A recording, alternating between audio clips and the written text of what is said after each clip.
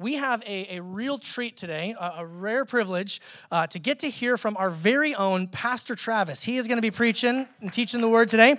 And if you don't know Pastor Travis, you need to, because he is a good man, and I love him deeply. And we've known each other for a little over a year and a half now, and gotten to be good friends. And let me just, before he jumps in, I need to let you know a few things. Number one, he's going to say y'all a bunch, and that's Texas for all of you people. He's also going to say the word naked because it's in Genesis 1, and what he means by that is no clothing on. So just the Texas translation, just want to make sure we're all tracking together. So with that said, bro, is it cool? Can I just pray for you and pray for our time together and pray for myself too? So let's do this. Let's pray for Pastor Travis and then turn our attention to what God wants to teach us through his word today. So God, I thank you for my brother Travis.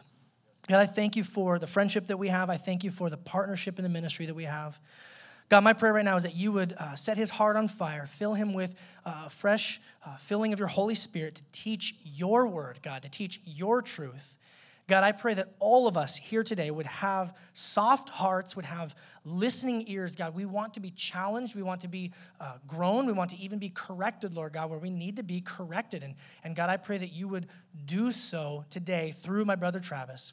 We ask that you would bless this time, and it would be all for the glory of God and the glory of Jesus, his son. We pray it in his name. Amen. Amen. Amen. All Thanks, right. Pastor Aaron. He's right. I come from a rich Southern heritage. I was born and raised in Texas. My dad grew up in Pine Ridge, Mississippi, which he always says is an old Indian term for land of the redneck. And my mom's from Athens, Georgia. So I do my best to bring to the Northwest, especially to this pastoral team, some deep, rich, redneck Southern culture. So hopefully they appreciate that. The other benefit of that heritage is I grew up learning how to talk really fast, and that's going to come in handy today because we've got a lot of ground to cover. This really should be 3 separate sermons. Each of the themes we're unpacking are weighty themes, but I'm going to do my best to run through this at a quick but yet understandable speed. And just so y'all know, if you're trying to take notes and you can't keep up at any point or you don't catch everything, we post all of the notes on Mondays to soundcitybiblechurch.com. We post the audio from the sermon, but also the full PDF of the notes, scripture references, some additional resources will be listed in there as well. So I want you to be able to take notes as you go if that's helpful, but also don't be nervous if you miss it. We'll have some follow-up help for you posted tomorrow. With that, let's jump in. Buckle your seatbelts. It's going to be quite a ride today. For those of y'all that are here for the first time or maybe haven't caught wind of where we're at, we're in a series called Welcome to Sound City Bible Church. And the intent is not to say, hey, let us talk about ourselves. The intent is to say, hey, here are the values that we hold to. As Pastor Aaron said last week in his sermon, the values we hold, that which is most important to us, shapes how we live out our life. And so we want to talk about these core values, the things that we hold to, because that'll give everyone an understanding of what it is we stand for and what it is we're going to be living for and what's going to shape the way we live as a church. So in this series, the first week we covered our mission statement, which is to glorify God by proclaiming Jesus, receiving grace, being disciples, and making disciples. Then weeks 2, which was last week, this week, week 3, and week 4, we're talking about our core values. Last week was the values as it deals with our relationship to God. This week's the values as it deals with our relationship with one another. And next week is going to be our values as it shapes the way we relate to the world outside of the church.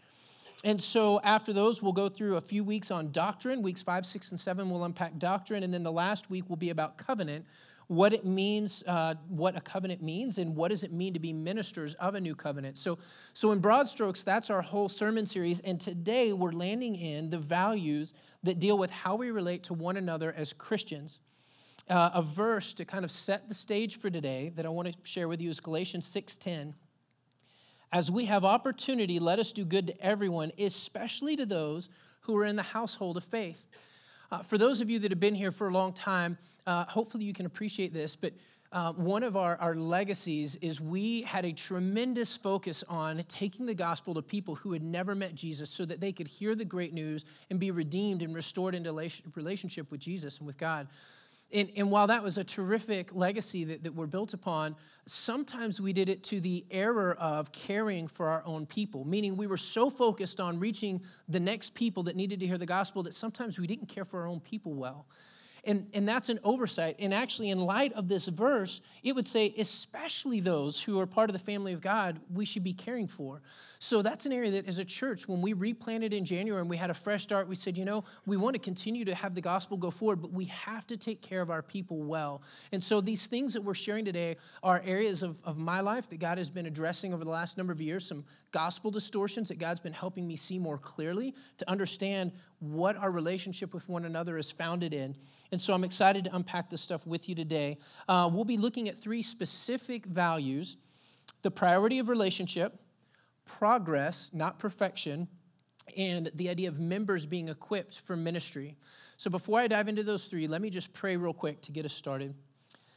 Dear Father in heaven, we thank you for the chance to come together and to open up your word and to trace themes through your scripture and to see the key things that you value. And I pray that by your grace, your spirit would work through us to help us understand those values and to implant them deeply in our hearts so that they would indeed become values that we hold dear, so that it would shape our lives and that we would live in a way that mirrors the life you've purposed us for. So I pray that you would open our hearts, prepare us for this message. I pray that you would, by your grace, speak through me and let your word be proclaimed clearly that all may hear. In your name we pray. Amen. So let's dive in. The first value I'm going to cover today is technically value 4 in the series. So when you see value 4, I'm not missing the first 3 points that I was supposed to cover. I'm starting in at the second part in this series with value 4, 5, and 6 that we'll cover today. In value 4, we're going to talk about priority of relationship. And to start, I want to look at how relationship was established in the first place. And we see that in Genesis 1 and 2, in the beginning, God created the heavens and the earth. The earth was without form and void, and darkness was over the face of the deep, and the Spirit of God was hovering over the face of the waters. And then when we look at John 1 and 2, we see that in the beginning was the Word was with God, and the Word was God. He was in the beginning with God. Now, that first account was in Genesis, the first book of the Bible. The second account was in John, which is in the New Testament, which is much later in the Bible. But they're both talking about that early initial start when God created everything. And what we see is God the Father, God the Son, and God the Holy Spirit were all present. That verse in John, when it talks about the Word, that's actually referring to Jesus. Jesus is often referred to as the Word of God. And so the Father, the Son, the Holy Spirit were all present at creation, and they had been present, existing eternally together. I'm not going to unpack this idea. This is a whole other sermon on its own. But the idea that God is a Trinitarian God, meaning he's 3 distinct persons, but he's one God. He's not 3 different gods. It's one God that exists in 3 persons. And that's key to recognize. God had relationship. He wasn't lonely. He wasn't alone, some individual out in the universe that had a void and he needed to fill the friendship void by creating us. He didn't need us. He was fulfilled in the Trinitarian existence, the fact that they already had relationship with one another, and in the joy and the overflow of that, they created man, and they created man to be in relationship with God and with one another, but he didn't need us. He wasn't lonely. So God is a God of relationship. Secondly, we see that God created us for relationship. In Genesis 1:26 and 27, God said, "Let us make man in our image after our likeness," which, again, we just said God was a God of unity. He is a God of relationship. So he created us to be in that same image. He wanted us to also be in relationship. So God created man in his own image. In the image of God, he created him, male and female. Again, he didn't create them alone. He created them together in relationship. Genesis 2:18 says, "The Lord God said, it's not good that man should be alone. I'll make him a helper fit for him." Genesis 1 and 2 are both accounts of creation, just from slightly different perspectives. But it highlights that idea when you look at these verses that God didn't want man to be alone. That would not represent who God was, because God's a God of relationship. So he made a helper. And so they had Adam and Eve together in unity, both with one another, but also in relationship with God. We see in other places that God would walk in the garden with Adam. And so we were made for relationship with God and for relationship with one another, but very quickly the tables turn and relationship is broken. We see in Genesis 3:1 through 6, "The serpent was more crafty than any of the beasts of the field that the Lord God had made, and he said to the woman, 'Did God actually say that you should not eat of the tree of the garden?'" Now, there's a dialogue from there, but in short, the serpent, Satan, slips in and he says, "Hey, I don't know that God really loves you. Like, he's holding some things back from you." And he introduces some biblical distortion, some gospel distortion. He challenges the word that God had shared with Adam and Eve and the instructions he had given them not to eat of the tree. So Eve, instead of worshiping God and being obedient, decides to pursue her own glory, her own interest, her own satisfaction, and she eats of the apple, and Adam, who was there with her, also ate. And the result of that we see in Genesis 3, 7 and 8. The eyes of both of them were opened, and they knew they were naked, and y'all can laugh. They heard the sound of the Lord God walking in the garden in the cool of the day, and the man and his wife hid themselves from the presence of the Lord among the trees of the garden. Right off the bat, one of the first impacts of sin was it severed their relationship from God. Instead of enjoying walking with him and enjoying his presence, they were ashamed and they went into hiding. So we see that relationship with God is broken. We also see relationship with man was broken. In Genesis 3, 9 through 13, the Lord God called to the man and said, "Where are you?" And he said, "I heard the sound of you in the garden, and I was afraid because I was naked, and I hid myself." And he said, "Who told you were naked? We have eaten of the tree, have you eaten of the tree of which I commanded you not to eat?" And the man said, "The woman who you gave to be with me, she gave me the fruit of the tree, and I ate." I'll pause real quickly. Adam had a chance to own it. He could have said, "You know what? You called me to cultivate and to shepherd and to care for her, and I sat by passively and watched as the enemy led her astray, and I failed my duty." He didn't say anything. He just abdicated, and he said, "You know what? It's her problem." He blame shifted onto her. Then we see the Lord God said to the woman, "What is it you've done?" And the woman said, "Well, the serpent deceived me, and I ate." We see a number of patterns in here, and this is a whole other sermon in and itself, but at the very least, we see sin's severed relationship, not only with God, but with one another. Instead of Adam caring for his wife and protecting her or trying to restore relationship, he blame shifts and he puts it on her, and then she blame shifts to the serpent. And both of them are just looking to defend themselves, and they're not taking ownership of anything, and they're not caring for one another. And in that, you have to imagine that sin must have severed relationship with Adam. Can you imagine afterwards, Adam Eve, "Why'd you throw me under the bus?" And Adam's like, "Why did you," just instantly fighting and bickering and blame shifting instead of love and grace towards one another. So relationship with God had been broken, but also with one another, with man. But luckily, God had a plan and God loves us. And so we see right on the heels of that in Genesis 3, 9 through 10, God initiates and God pursues. And this is key because this is the very beginning. We're 3 chapters in. Genesis 3, Genesis 1, 2, 3. These are the first 3 chapters of a long book. And we see from the very beginning, he puts in place a plan that he carries throughout all of Scripture. And that's that he initiates and pursues. And here's what we see. The Lord God called to the man and said to him, "Where are you?" Now, I already read some of these verses, but I want to highlight that first statement there. God called to the man and said, "Where are you?" And he said, "I heard the sound of you in the garden. I was afraid because I was naked and I hid." See, right off the bat, God didn't wait for Adam to come running and say, "Man, I made a mistake. I need to fix things. How can I make things right with you, God?" Adam wasn't seeking that out. God initiated and pursued him while he was off hiding. And we see that carry throughout Scripture. We also see that God gives a hint at a restoration plan. It wasn't just that moment he was walking around looking for Adam. He had a plan that he had for all of time to restore us, and we see hints of it in Genesis 3, 14 through 19. The Lord God said to the serpent, "Because you've done this, cursed are you above all the livestock and above the beasts of the field. On your belly you will go, the dust you shall eat all the days of your life. I'll put enmity between you and the woman, between your offspring and her offspring. He shall bruise your head, and you shall bruise his heel." This is actually the very first gospel message. God is saying, there's nothing you can do to make it right, but I have a plan. I'm going to send someone who will be the offspring of the woman to conquer Satan. And so this was the very first gospel where God was saying it. He didn't spell it out in full detail to say Jesus is coming, but all the elements of what Jesus was going to do, conquering sin, conquering death, is there in this first statement. So we see from the very beginning, God had a plan. I want to also note, before we move on to some of the other stories and trace this theme through Scripture, that in the garden, right after this encounter, God ends up kicking them out of the Garden of Eden. And the greatest loss wasn't that Adam and Eve were kicked out of the garden. The greatest loss was that their relationship with God was broken. And secondarily, their relationship with one another. So the whole purpose of the Garden of Eden was they were created in a place where they could exist with God and enjoy his presence and worship him forever. But because they chose to worship their own interests, that relationship with God was severed. We see that as we move on from Genesis, God not only presented a hint of a restoration plan, but shortly thereafter in the book of Exodus, he actually gives us a beautiful picture, a beautiful model of his redemptive plan. I'm just going to kind of paint some broad strokes. Hopefully y'all are familiar with this story. If not, you can find it in the book of Exodus.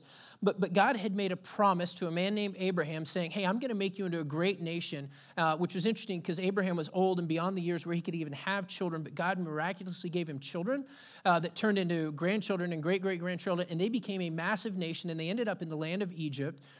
And while they're in the land of Egypt, they grow tremendously. And eventually a Pharaoh arose who didn't know them and hated them and began to oppress them and made them slaves. And so the people are sitting there thinking, well, wait a minute, God promised we'd be a great nation. And while we're big in number, we're slaves. That's not what God promised us. So they were suffering, but God intended that as an opportunity for him to display his glory. And so God put in place a plan to restore them. He called a man named Moses and he said, hey, Moses, I want to use you to save my people. So go to Pharaoh and tell them to let the people go. And if he doesn't, I'm going to send a series of plagues. And so he unleashed 10 plagues that gave him an opportunity to show his power and his glory so that all of Egypt would realize that God was the most powerful one, that he was even more powerful than their Pharaoh who they worshiped. And in the tail end of that, Pharaoh said, okay, let the people go. The Israelites headed out, and then he had a change of heart, a hardened heart, and he decided to pursue after them. And as he pursued after the Israelites to kill them, they came up to the Red Sea, and God, in his grace, parted the Red Sea so the Israelites could go through to the other side. And as the Egyptians followed, the waves came in, crushed in, killing the Egyptians, setting God's people free. An amazing display of God's love and grace for his people, setting them free in miraculous ways. As soon as they get over the other side, they realize they're in the desert. God continues his love and provision by providing water and food in miraculous ways. And after all of these things God had done, he then called Moses up onto a mountain to give him the 10 Commandments. And I say that all of those things were done before the 10 Commandments because it's important to realize the 10 Commandments weren't given first. God didn't say, if you hold all these things, then I'll come by and I'll do some great things for you. God initiated and pursued them and said, I have a great plan for you. I want to take you to the promised land. He did all of these incredible things, showing him his favor. And then after showing them his favor, he said, because of all of this, I'm going to give you the 10 Commandments as a way that you can respond in worship to me. If you're obedient to these, it'll allow you to walk in close fellowship with me, and that's where you'll experience the most joy. That's what I've purposed for you. So God does all of this. And we see in that Exodus story this beautiful microcosm. Like in that one story, we see a picture of God's entire redemptive plan laid out for us. There's actually a great book called Redemption. I believe it's by Mike Wilkerson that really unpacks that. And I'd encourage all of you to pick it up and read a copy. But in the midst of that, right after Moses has come down with the 10 Commandments, all the things God has done, we see this interesting exchange in Exodus 33. The Lord said to Moses, depart, go up from here, you and the people whom you have brought out of the land of Egypt to the land that I swore to Abraham, Isaac, and Jacob. He's basically saying, hey, I made a promise and I'm going to take you there. So you guys get up and y'all go to the promised land that I promised I would take you to. Go to the land flowing with milk and honey, but I will not go up among you, lest I consume you on the way, for you're a stiff-necked people. Now, what had happened is while Moses was up getting the 10 Commandments, after all the miraculous things God had done, the people gathered together, piled all their golden things together, and they had an idol made so they could worship a golden calf instead of God who had just rescued them. So God, in his grace, is saying, you know what, I'm going to be faithful. I'm going to go ahead and send you to the promised land, but I'm not going to go with you because I might kill you all. You've just turned your backs on me after all that I've done. In this important response from Moses in Exodus 33:15, he says, if your presence will not go with me, don't bring us up from here. So the Israelites were all excited about the promised land and totally missed that the most important thing that had happened was God had graciously restored his presence with them. He had brought them out of Egypt, and his presence had descended and was there with them in their midst. That was the greatest gift. Going to the promised land didn't mean anything if God wasn't there, and Moses understood that, but the Israelites had completely missed it. And we see from this a picture that God's real desire isn't just to take us to some happy place so we can enjoy life forever. Our greatest enjoyment is with him in his presence. That's his greatest blessing, is restoring that relationship that he initially created us for. We see then in the New Testament that God fulfills his restoration plan. He promised it in Genesis. He gave us a picture of what it would look like in Exodus. And then in the New Testament, he fulfills it. And he does that through the life, death, burial, and resurrection of Jesus Christ, his own son that he sent to restore us back into relationship with him. Jesus came so that he could die in our place and take upon himself the wrath of God so that we wouldn't have to bear that wrath and judgment, and instead we could be reunited with Christ.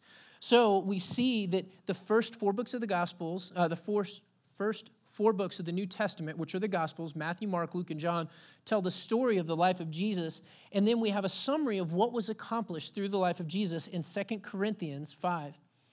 Verses 17 begins, "Therefore, if anyone is in Christ, he's a new creation. The old has passed away and the new has come. All of this is from God, who through Christ reconciled us to himself and gave us the ministry of reconciliation." That is, God was reconciling the world to himself, not counting their trespasses against them, and entrusting to us the message of reconciliation. Therefore, we're ambassadors for Christ, and God is making his appeal through us. So we implore you on behalf of Christ, be reconciled to God. We also see that not only does God fulfill his plan through Jesus and restore us to himself, he also restores us into relationship with one another. Romans 12:5 says, "We, though many, are one body in Christ and individually members of one another." He's restored us into his body. 1 Corinthians 12:12 says, "For just as the body is one and has many members, and all the members of the body, though many, are one body, so it is with Christ. In one spirit we were all baptized into one body. Jews or Greeks, slaves or free, all were made to drink of one spirit." And we also see in Ephesians 2:18 and 19, "For through him you're fellow citizens with all the saints and members of the household of God." So it's important to note that the gospel, the plan that God had in place from the very beginning, the whole point was to restore us both into relationship with himself and into relationship with one another. It's important to notice those two things because some Christians, they will put such an emphasis on your personal relationship with Jesus. Man, there's this, it's all about a personal relationship with Jesus, and they talk about worship and abiding with Jesus and enjoying that, but to the degree that they never talk about your relationship with anyone else. And it's easy to think that it's just about you and Jesus. And while that's a key piece, that's not the whole story, because Jesus also restored us into relationship with one another. And if we go to the other unhealthy extreme, some groups will get so focused on, man, God's called us to love one another, so we need to do acts of service and mercy ministry and care for one another and do all of these things. And we don't want to isolate anyone, so we need to love people, and the gospel offends some people, and we're called to love them. So let's just kind of tone down the gospel and not share the gospel. Let's just go love and serve them. But when we remove the gospel, all of a sudden we've lost what it's all for, and we're just doing empty acts of service. It has to be both. We're restored to God first and foremost, but then he also restores us with one another. It's important that we keep those two pieces in tension. Well, all of this then begs the question, do you see how God's priority of relationship is not just an idea, it's not in a verse somewhere that we grabbed hold of. I mean, this is a deep and core theme that runs throughout Scripture.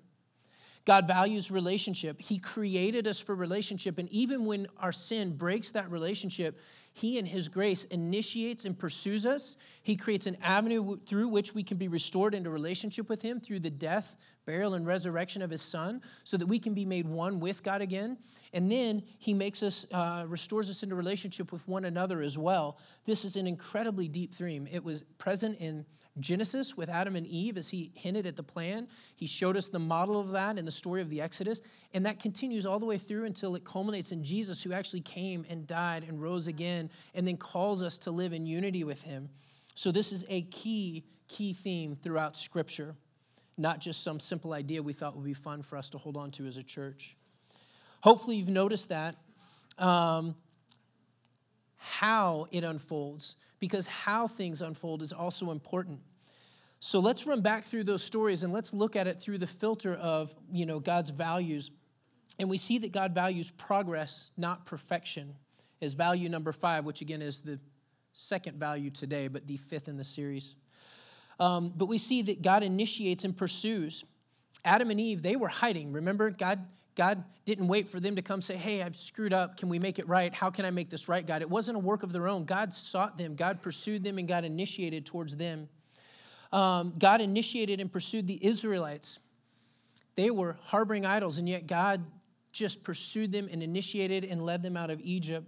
And God initiates and pursues us through the work of Jesus. Romans 5:8 says, God shows his love for us in this: while we were still sinners, Christ died for us. There was nothing we could do to make things right with God. There was nothing Adam and Eve, the Israelites, any of us from the beginning of time to the end of time can do to make it right with God. But he was gracious to pursue us and initiate and to show us a way that we could be restored. Again, a major theme through Scripture, that God initiates and pursues us. We also see that God's faithful even when we aren't. I want to read a passage from Ezekiel, and then I'll unpack the context that this was in. Ezekiel 20, thus says the Lord God, on the day when I chose Israel, I swore to the offspring of the house of Jacob, making myself known to them in the land of Egypt, and I said to them, cast away the detestable things. Notice, God moved first before asking anything of them. On the day I chose Israel happened first, so he chose them and pursued them. And then in response, he said, cast away the detestable things your eyes feast on, every one of you. Do not defile yourselves with the idols of Egypt. I'm the Lord your God. But they rebelled against me and were not willing to listen to me. None of them cast away the detestable things their eyes feasted on, nor did they forsake their idols of Egypt. So let's go back to that story in Egypt. The final of the 10 plagues, I said there were 10 plagues. The last one was the death of the firstborn. And what God said is, hey, I'm going to send an angel of death, and he's going to kill the firstborn in every home, except if you will just put blood on your doorpost, the blood of a lamb. That sacrifice will cover your sins, and the angel of death will pass over, and you won't suffer the consequences of this last plague. So picture the angel of death comes down. He comes up to the first home, and he sees Egyptian idols everywhere, and he goes in and he kills their firstborn son. Then he comes up to the next home, and he sees Egyptian idols everywhere, and he's about to go in, but he sees blood on the doorpost, so he passes by. See, there was no difference between the Israelites and the Egyptians. Both of them were harboring idols. Now, when I was younger, I kind of grew up with this thought of surely what they did is when God, revealed his glory, they said, oh my gosh, this is the real deal. Like we've lost sight of this. I figured surely they cleaned out all of the idols and then they put the blood on the doorpost. But Ezekiel here makes it clear that they were harboring idols throughout the entire process, and yet God was gracious. He realized they're going to be a work in progress. They're not perfected yet. That's why they need my grace. So he gave them a restoration plan. It was so intense. Ezekiel later even said that God said he would end their lewdness and their whoring that began in the land of Egypt. Again, the Israelites were deeply sinful, and yet God provided a means of grace so that they could be spared the consequence of their sin. Even as they were harboring idols, the angel of death passed by, and God initiated and pursued and laid out his restoration plan to free them from Egypt. And that continues. That's not just true of then, it's true of us and true of the New Testament and what God shows us. 2 Timothy 2:13 says, if we're faithless, he remains faithful, for he cannot deny himself. And that hope that gives to us is God's faithful. For those of us that believe in him, he's faithful even when we're not. And what that means is, guys, we are going to make mistakes. We cannot be a church that has this attitude of, well, once you meet Jesus, your life will look perfect because he does away with all your sins. So then you won't have any more problems. That's a false gospel. And a lot of churches live under that, and the people that attend feel guilt and shame because the truth is none of us have it all worked out. We all have issues. We're all a work of progress. We're not perfected. What's interesting to note, though, is even though God gives us grace and he loves us and he meets us where we are and he gives grace overlooking our sin, he doesn't just leave us in that place. He calls us to change. He invites us to obey him, knowing that when we obey him and we walk with him, that's where our greatest joy will be found. So let's look at some verses that unpack this idea that God calls us to change. In Romans 6, starting in verse 1, it says, what shall we say? Are we to continue in sin that grace may abound? By no means. How can we who died to sin still live in it? Do you not know that all of us who have been baptized into Christ Jesus were baptized into his death?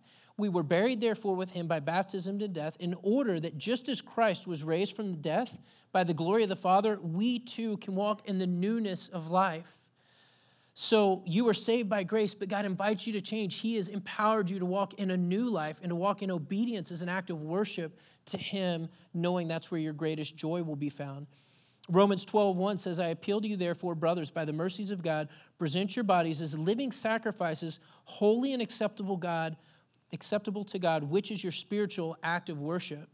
The New International Version actually uses the phrase, in view of God's mercy, meaning in light of all that God's done, respond and offer your body as a living sacrifice. That's a way to worship him because of all that he's done. It's not the other way around. It's not do all of these things so that God can redeem and restore you. It's God has already redeemed and restored you and done so much to bless you, so respond in an act of worship to him.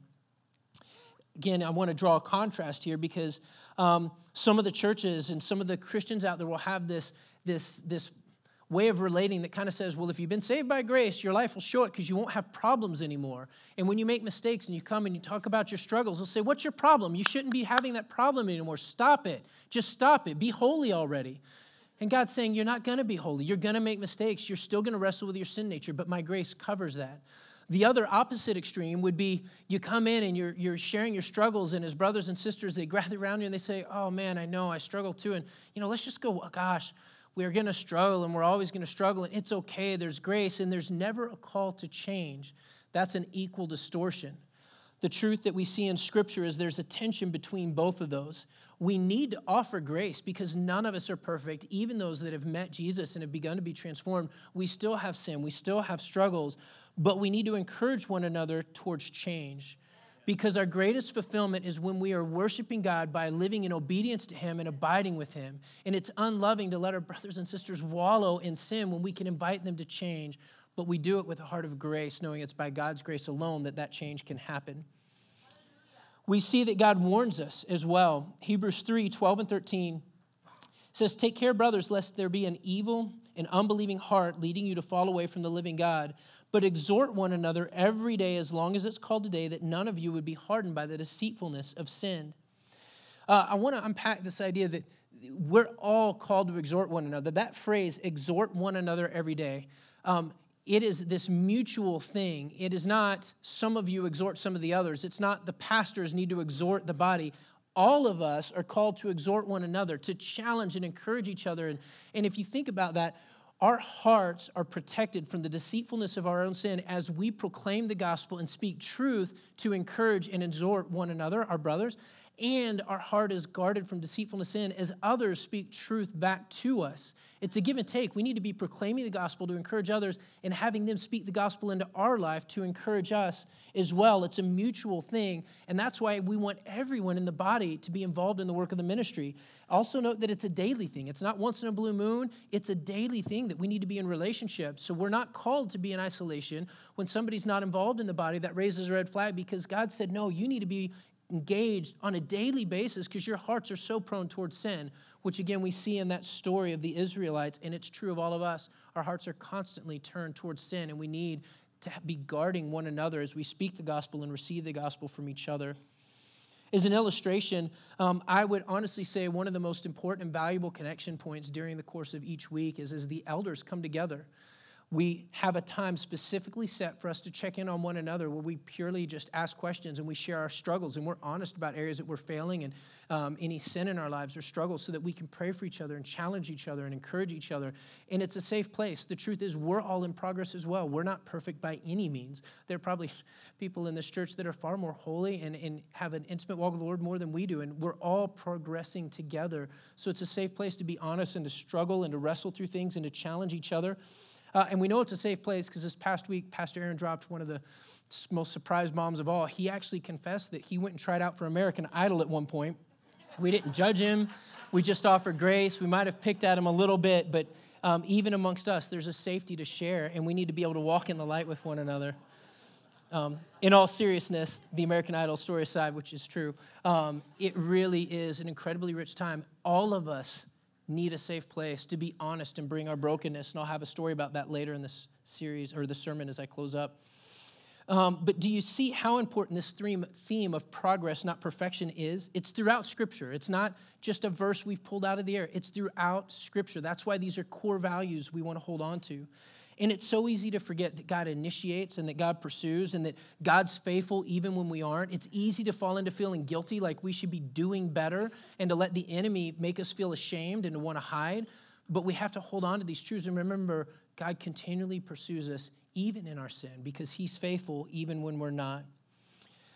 And his charge to us isn't a list of weighty demands, but it's an invitation to worship him through obedience because he knows that's where our greatest joy will be found. And that moves us into the next area, which is value number 6 in the series, or value number 3 today, the idea that members are called to be equipped for ministry.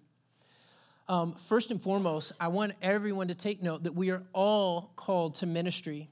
2 Corinthians 5:17 says, "Therefore, if anyone is in Christ, he's a new creation. The old has passed away, and the new has come. All of this is from God, who through Christ reconciled us to himself and gave us the ministry of reconciliation." If you'll note, we read these verses earlier. That is, in Christ, God was reconciling the world to himself, not counting their trespasses against them. And pay attention. I'm reading this verse again because I want to bring out this specific point right now. But he's entrusting to us the message of reconciliation. Therefore, we are ambassadors for Christ. God is making his appeal through us. So we implore you on behalf of Christ to be reconciled to God. There are a bunch of ways we could unpack this idea. I'm going to just propose this. In the Old Testament, there were 3 primary offices, means through which God mediated his relationship with men. There was the office of prophet, and the prophet would speak a word of truth to break the hard-hearted and to point them back to Jesus. They would come in and say, hey, wake up. You've lost sight of God. You're chasing your own interests. You need to repent, and you need to turn back because you need to worship God, and life will be better if you're walking with him than what you're doing because you're heading for death and destruction. The priest would care for and restore the brokenhearted. So when somebody realized they had sinned, they would come to the priest and say, man, I've made a mistake. I can't make it right. And the priest would mediate through sacrifices, and there would be bloodshed as a means to cover the sin of the people. And that priest would help in the process to help restore their relationship back with God. And that was for the brokenhearted. And then the king was there to point the whole kingdom to Christ and to honor Christ and to worship and to model that and to think about how to grow the kingdom by seeing the kingdom be fruitful and multiply and lead more people into a worship of God so they could be a kingdom set apart, a kingdom that worshiped God. And that was the role of the king. And we see those Old Testament roles were all fulfilled in the person of Jesus when he came. He is the prophet. He has said that he is the word. He is the truth, the life. And so ultimately, his words that he came and spoke are the truth that confront all of us and convict all of our hard hearts to point us back to Jesus and to save us from our sin. As the priest, he is the high priest. He mediated through the ultimate sacrifice when he died on the cross, shedding his blood to cover our sins. Just like in the Passover, we saw the blood put on the doorpost and the angel of death passed by, even though they were harboring idols. Well, Jesus died knowing that we were still harboring idols and sin, and yet his blood covers us. So God sees us as holy and righteous through the blood of Jesus, knowing our sins have been paid for. That allows us to be restored into relationship with him. And then Jesus ascended and is actually sitting on the throne as our high priest, interceding on our behalf. So Jesus is our high priest, and he was the king who's ultimately at the throne, building the kingdom and preparing the kingdom for the future and inviting us to go and to expand the kingdom and to see his kingdom grow by adding more and more people to his kingdom, people that would worship God. And so as we think about our role, as we're called to be ambassadors, we're called to be prophets who speak truth to confront the hard-hearted and to point them to Jesus.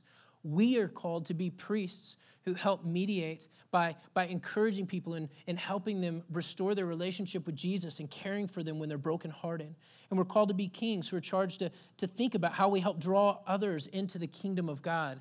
And so we're called to be ambassadors. We are called to the work of the ministry. Now, as y'all hear that, there might be some of you who think, my gosh, that's overwhelming. I'm not ready for that. But that's okay. Ephesians has a verse for you. It says that he gave the apostles, the prophets, the evangelists, the shepherds, and the teachers to equip the saints for the work of the ministry. What that means, in short, is the pastors and those who are here with gifts of equipping, we're here to equip you for the work of the ministry, for the building up of the body of Christ, until we all attain unity of faith and the knowledge of the Son of God, to mature manhood, to the measure and the stature of the fullness of Christ. So until we have all achieved maturity and the fullness of Christ, we've got work to do. And I don't think any of us are going to reach the fullness of Christ anytime soon. So that means we've all got a lot of work to do, so that we may no longer be children tossed to and fro by waves and carried about by every wind of doctrine, by human cunning or craftiness and deceitful schemes. Rather, speaking the truth in love, we're to grow up in every way into him who is the head, into Christ, from whom the whole body, joined and held together by every joint with which it is equipped, when each part is working properly, makes the body grow so that it builds itself up in love. Guys, we cannot be good stewards of what God is doing here as a church unless everyone recognizes their call to ministry and gets equipped and engaged in the work God has purposed them for. Now, if you're a brand new believer, this doesn't mean you get equipped and maybe 20 years from now you'll be able to do the work. God has a work of ministry for you now, and then we continually get equipped so we can be increasingly effective and increasingly involved in the work he's doing. But there is a work he has purposed from all of us. From the day we meet Jesus until the day we die, God has called us to the work of the ministry. For equipping, I'll highlight two things real quickly that we offer. Number one, the discipleship trainings. We used to do training for our community group leaders, but this year we said, you know what, we need to level set and we need to make sure our entire body is equipped to understand the fundamentals of discipleship and biblical community. And so we opened up our discipleship training to everyone in the church. And I want to encourage you to come. Our next one, we do these monthly. The next one is next Sunday after the 11 o'clock service, and it's going to be on the building blocks of a disciple's life. And we hope that most of you are fairly comfortable with the blocks that we're going to present, like Bible study, prayer. Yes, those are fundamental blocks. So instead of giving a long, exhaustive teaching on why it's important, we're going to hit on that very quickly, but then we're going to have a panel of people, and we're going to spend the bulk of our time sharing ideas from these panelists. We're going to present questions like, what's the most life-giving way that you engage in Bible study? And they're going to share a host of different ideas, different ways that they study the Bible so that you can walk away with a huge list of ways to enrich your personal spiritual disciplines. So I want to encourage everyone to come. If you're thinking, man, I've got those nailed, my question would be, how comfortable are you teaching it to other people? Come and bring other people with you. Who's God put in your life that you're called to disciple, and bring them so that you can help teach them and you can walk through that training with them. This truly is a training that I hope all of you that call this church home can be a part of. Well, not only has God called us to be equipped for ministry, but it's important that we understand the call to ministry should be a joyful invitation. So let's look at a few verses. First, we see that Jesus endured the cross with joy. In Hebrews 12, it says, therefore, since we're surrounded by so great a cloud of witnesses, let us lay aside every weight and sin which clings so closely, and let us run with endurance the race set before us, looking to Jesus, the founder and perfecter of our faith, who for the joy that was set before him endured the cross, despising the shame, and is seated at the right hand of the throne of the God. It's important to note, Jesus wasn't like giddy excited, like, whoo-hoo, I can't wait for this. Let's go to the cross. It was not a happy moment, but he knew God was inviting him to be the means through which God displayed his glory to the world. Through Jesus' death, God was going to reconcile the world back to him. He's going to reconcile people back into relationship with him. So Jesus realized he got to be a vehicle to display God's glory and to restore people back into relationship with God. And for that joy, for the knowledge of what that was going to do, he had joy as he went to endure the most incredible suffering ever. It was also a joy for Paul when he suffered. We see in 2 Corinthians, he says, I'm acting with great boldness towards you, and I have great pride in you. I'm filled with comfort. In all our affliction, I'm overflowing with joy, because Paul knew no matter how much he had suffered, he had been stoned, like people throwing rocks at him to kill him, to stop him from proclaiming the gospel, among any number of other things that he suffered. And he said, but I can count it joy because no matter what I've suffered, I see that you're experiencing God's grace, you're hearing his message, you're being reconciled to him, and that's worth any suffering I can endure. That's an incredible thing, and I have joy that God would let me be a part of that display of his grace as he reconciles you. And we also are invited to endure suffering with joy. Hebrews 13, 12 through 15 says, so Jesus also suffered outside the gate in order to sanctify the people through his own blood. Therefore, let us go to him outside the camp and bear the reproach he endured. For we have no lasting city, but we seek the city that is to come. Through him, then let us continually offer up a sacrifice of praise to God, that is, the fruit of lips that acknowledge his name. Now, as you read that verse and as you think about this section, as we've been talking about the call to ministry of reconciliation, it's important to note God didn't tap us on the shoulder and say, all right, this is like your college hazing. Like, if you can suffer through all of this stuff, then we'll know you're one of us and you can come enjoy. God said, no. I have initiated, I sent my son out to die so that you could be restored. And you know what? He's out there doing a mighty work of reconciling people. And if you want to experience me, then leave the comfort of your home like Jesus did. Go outside the city gates where Jesus died on the cross and join him in the work. In essence, he said, my son led the way in suffering, but through that I had displayed my glory and I've redeemed and restored you. And I'm inviting you to come be a part of the work I'm doing of redeeming and reconciling people. But it's not going to be in the comfort of your life. You might be uncomfortable, but I'm not sending you out to do my dirty work. I'm inviting you to come be where I'm at work. And it's important that we recognize that. There was a quote that I heard in the last couple of weeks. I wish I could remember who it was that said it. But they said, "You're not the means by which we accomplish what we want to get done. Ministry is the means by which God engages you." I think this is incredibly important for all of us to let it sink deeply. When we invite you into community groups or serving at the church or various things, we are giving an opportunity to obey when we respond to God's call in our life. We're given a chance to abide with God as we entrust ourselves to Him. We're given a chance to experience Him as He works through us to accomplish the things that He's purposed to do. We want you to understand that you're called to ministry.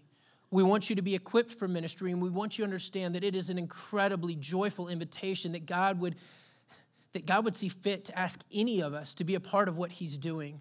We are all unfit, and yet that's part of how He displays His glory, is working through us to show grace to others so that they too can know Him and be restored into relationship with Him. As I say that, I want to kind of throw an idea out and challenge some of you with a thought, and I hope you'll take it with the spirit that it's intended. You're welcome to attend with no expectations, especially those of you that are not Christians. You're welcome to come and to ask questions and to attend without serving. You're welcome to come and attend without attending community groups or being involved. But it's important for you to know that you're not really one of us. And I don't mean that to be exclusive or condescending, but God's people are marked by the way they respond and they worship Him by being obedient to the call and the charge that He's given us. And so God's people are marked because they prioritize relationships the way God prioritizes relationships.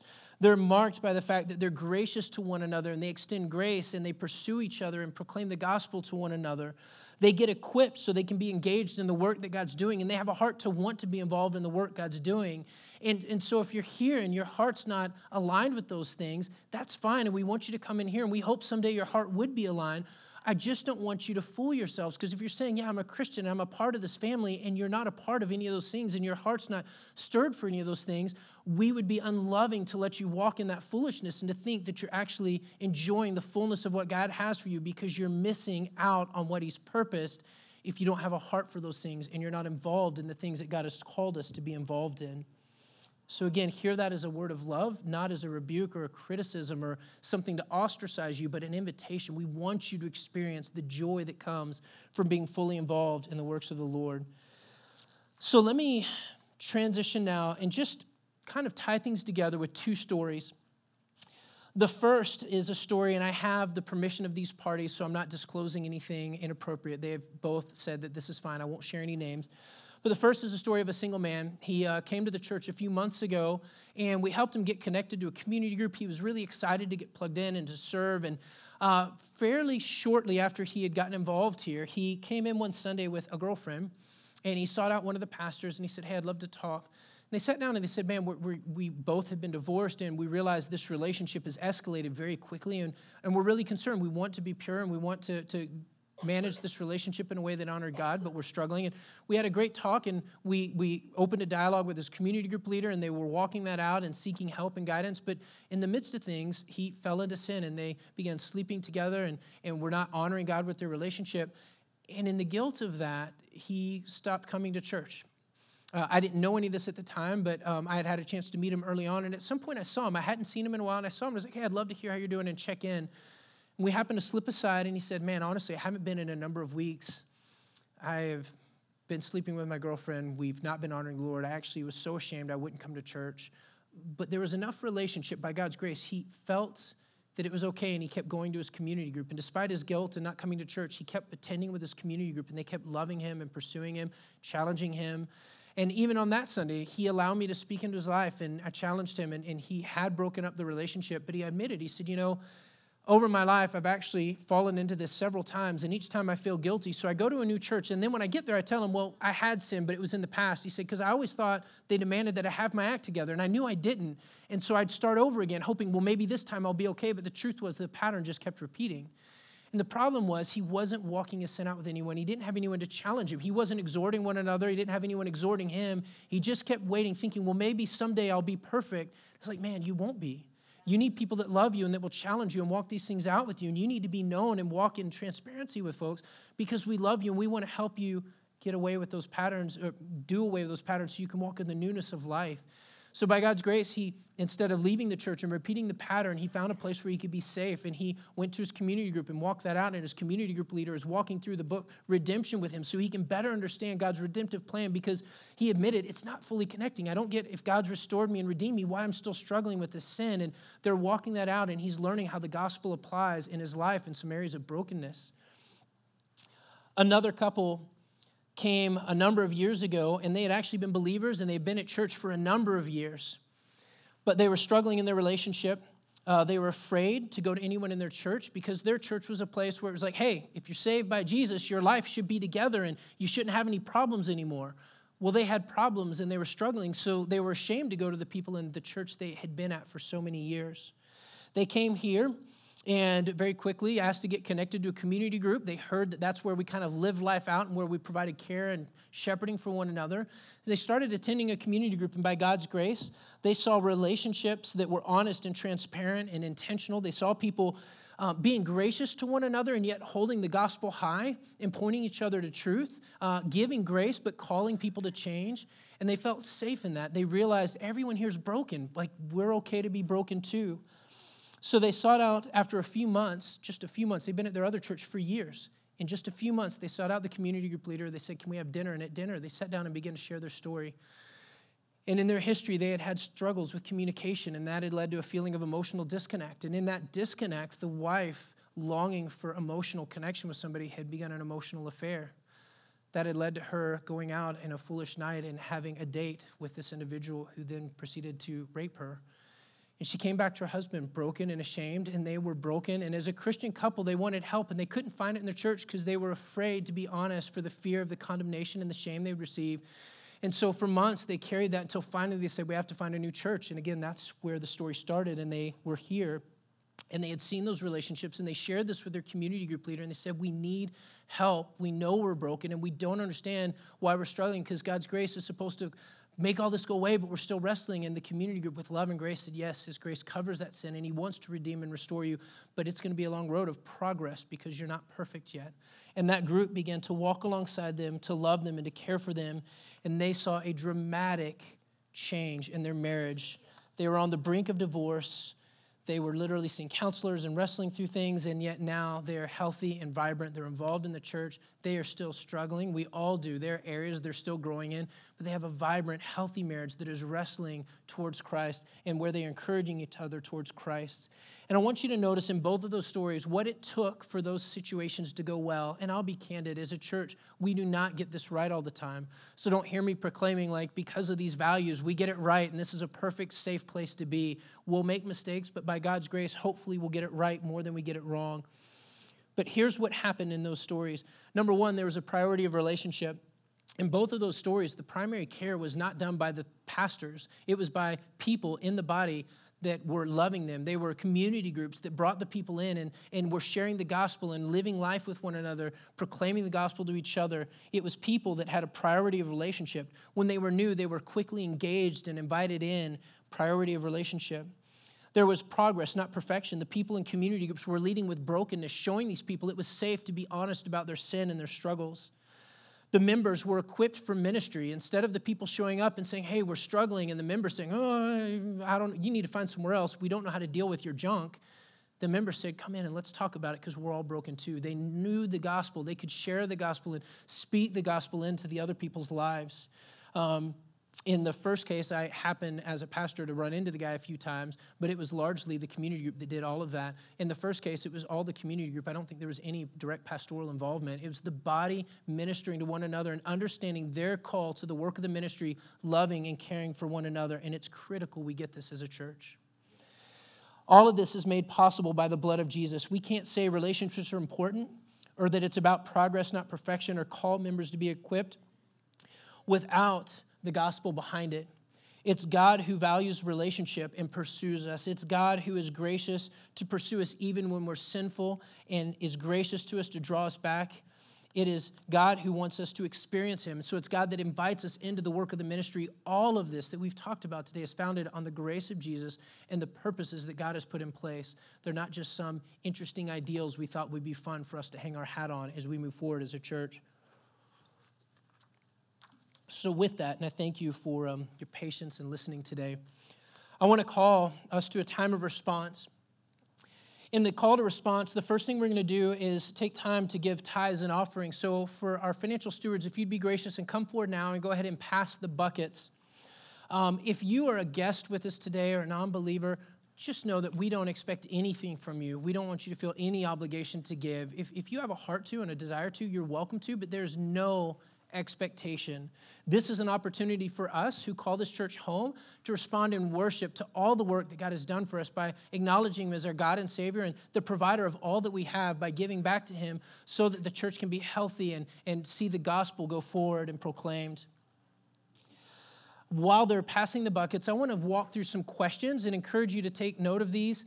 You won't have time probably to write them all down, but catch what you can, and the rest will be posted tomorrow with the sermon online at soundcitybiblechurch.com. I want you to think and wrestle through, how is God challenging you to grow in prioritizing relationship with Him and others? How can you be more intentional about letting yourself be known and loved and challenged with the gospel? And conversely, how can you be more intentional about seeking others to know them, love them, and challenge them with the gospel? How can you be more intentional about getting equipped for the work of the ministry that God's purposed you for? And how is God challenging you to become a better steward of the ministry that He's purposed you for? I think for every one of us, as we wrestle with these, there's a lot that we can wrestle with that God would speak to our hearts. So I encourage you to take those, wrestle through them personally, and then as community groups, really wrestle through what that looks like, both individually and corporately as a community group. We're going to respond in two other ways. We're also going to respond in communion. And guys, the communion table is a beautiful picture of the very thing we've been talking about, how God has restored us into relationship through Christ. Because when we come forward to the table, we partake of the bread and the wine or the juice per your conscience, but we partake of those as a remembrance of God's body and blood that was shed, His body that was broken and His blood that was shed as a payment for our sins, knowing that we could never make things right with God, but His blood covered that, just like in the Passover where the blood on the doorpost allowed the angel of death to pass by even while they were harboring idols. And it's true for us. Even as we're harboring idols in sin, His blood covers us. And so when we come to the table, it is through Jesus that we are reunited with God and our relationship with God is restored. It's also a picture of our restoration with one another, because as we all come from whatever backgrounds we come from, we are all made one and we partake of the same blood, the same body through the communion table. So it's a reminder that we're restored with one another. This is an open table, so even if you're from another church, if you're a believer, we invite you to partake. If you're not a believer, we'd ask you to abstain, but this is also an invitation to you. We would love to invite you to acknowledge God as your Savior and to acknowledge that Jesus died and so that you could be restored too. God longs to restore relationship with you, and you're welcome to respond and to confess your need for Him as a Savior and to acknowledge Him as your Lord and become a Christian today. And with that, you can come and join us at the communion table as you celebrate being restored into His family. After communion or during communion, we'll also have a time of worship and singing. And the first song is actually a prayer of the Holy Spirit to come and to unite our hearts as one body. And so as we sing, just think about the words and meditate on what God would have impress on your heart. So if y'all will come forward with communion, I'm going to pray. Y'all can go ahead and stand. After I'm done praying, as you're ready, you can take communion and we'll all worship together. So let me pray. Dear Father in heaven, we thank you for your incredible work that you have accomplished through Jesus dying on the cross, being buried and raised again so that we could be restored into relationship with you. Thank you for initiating and pursuing us, for having grace when we fail and for being faithful even when we're faithless. And thank you for inviting us into the work that you're doing by inviting us to be ministers and to be part of the ministry you're doing. We pray, Lord, that you would stir our hearts and that we would respond indeed to live in worship to you, obeying you, and walking closely with you so that the world could see your glory through us. In your name we pray, amen.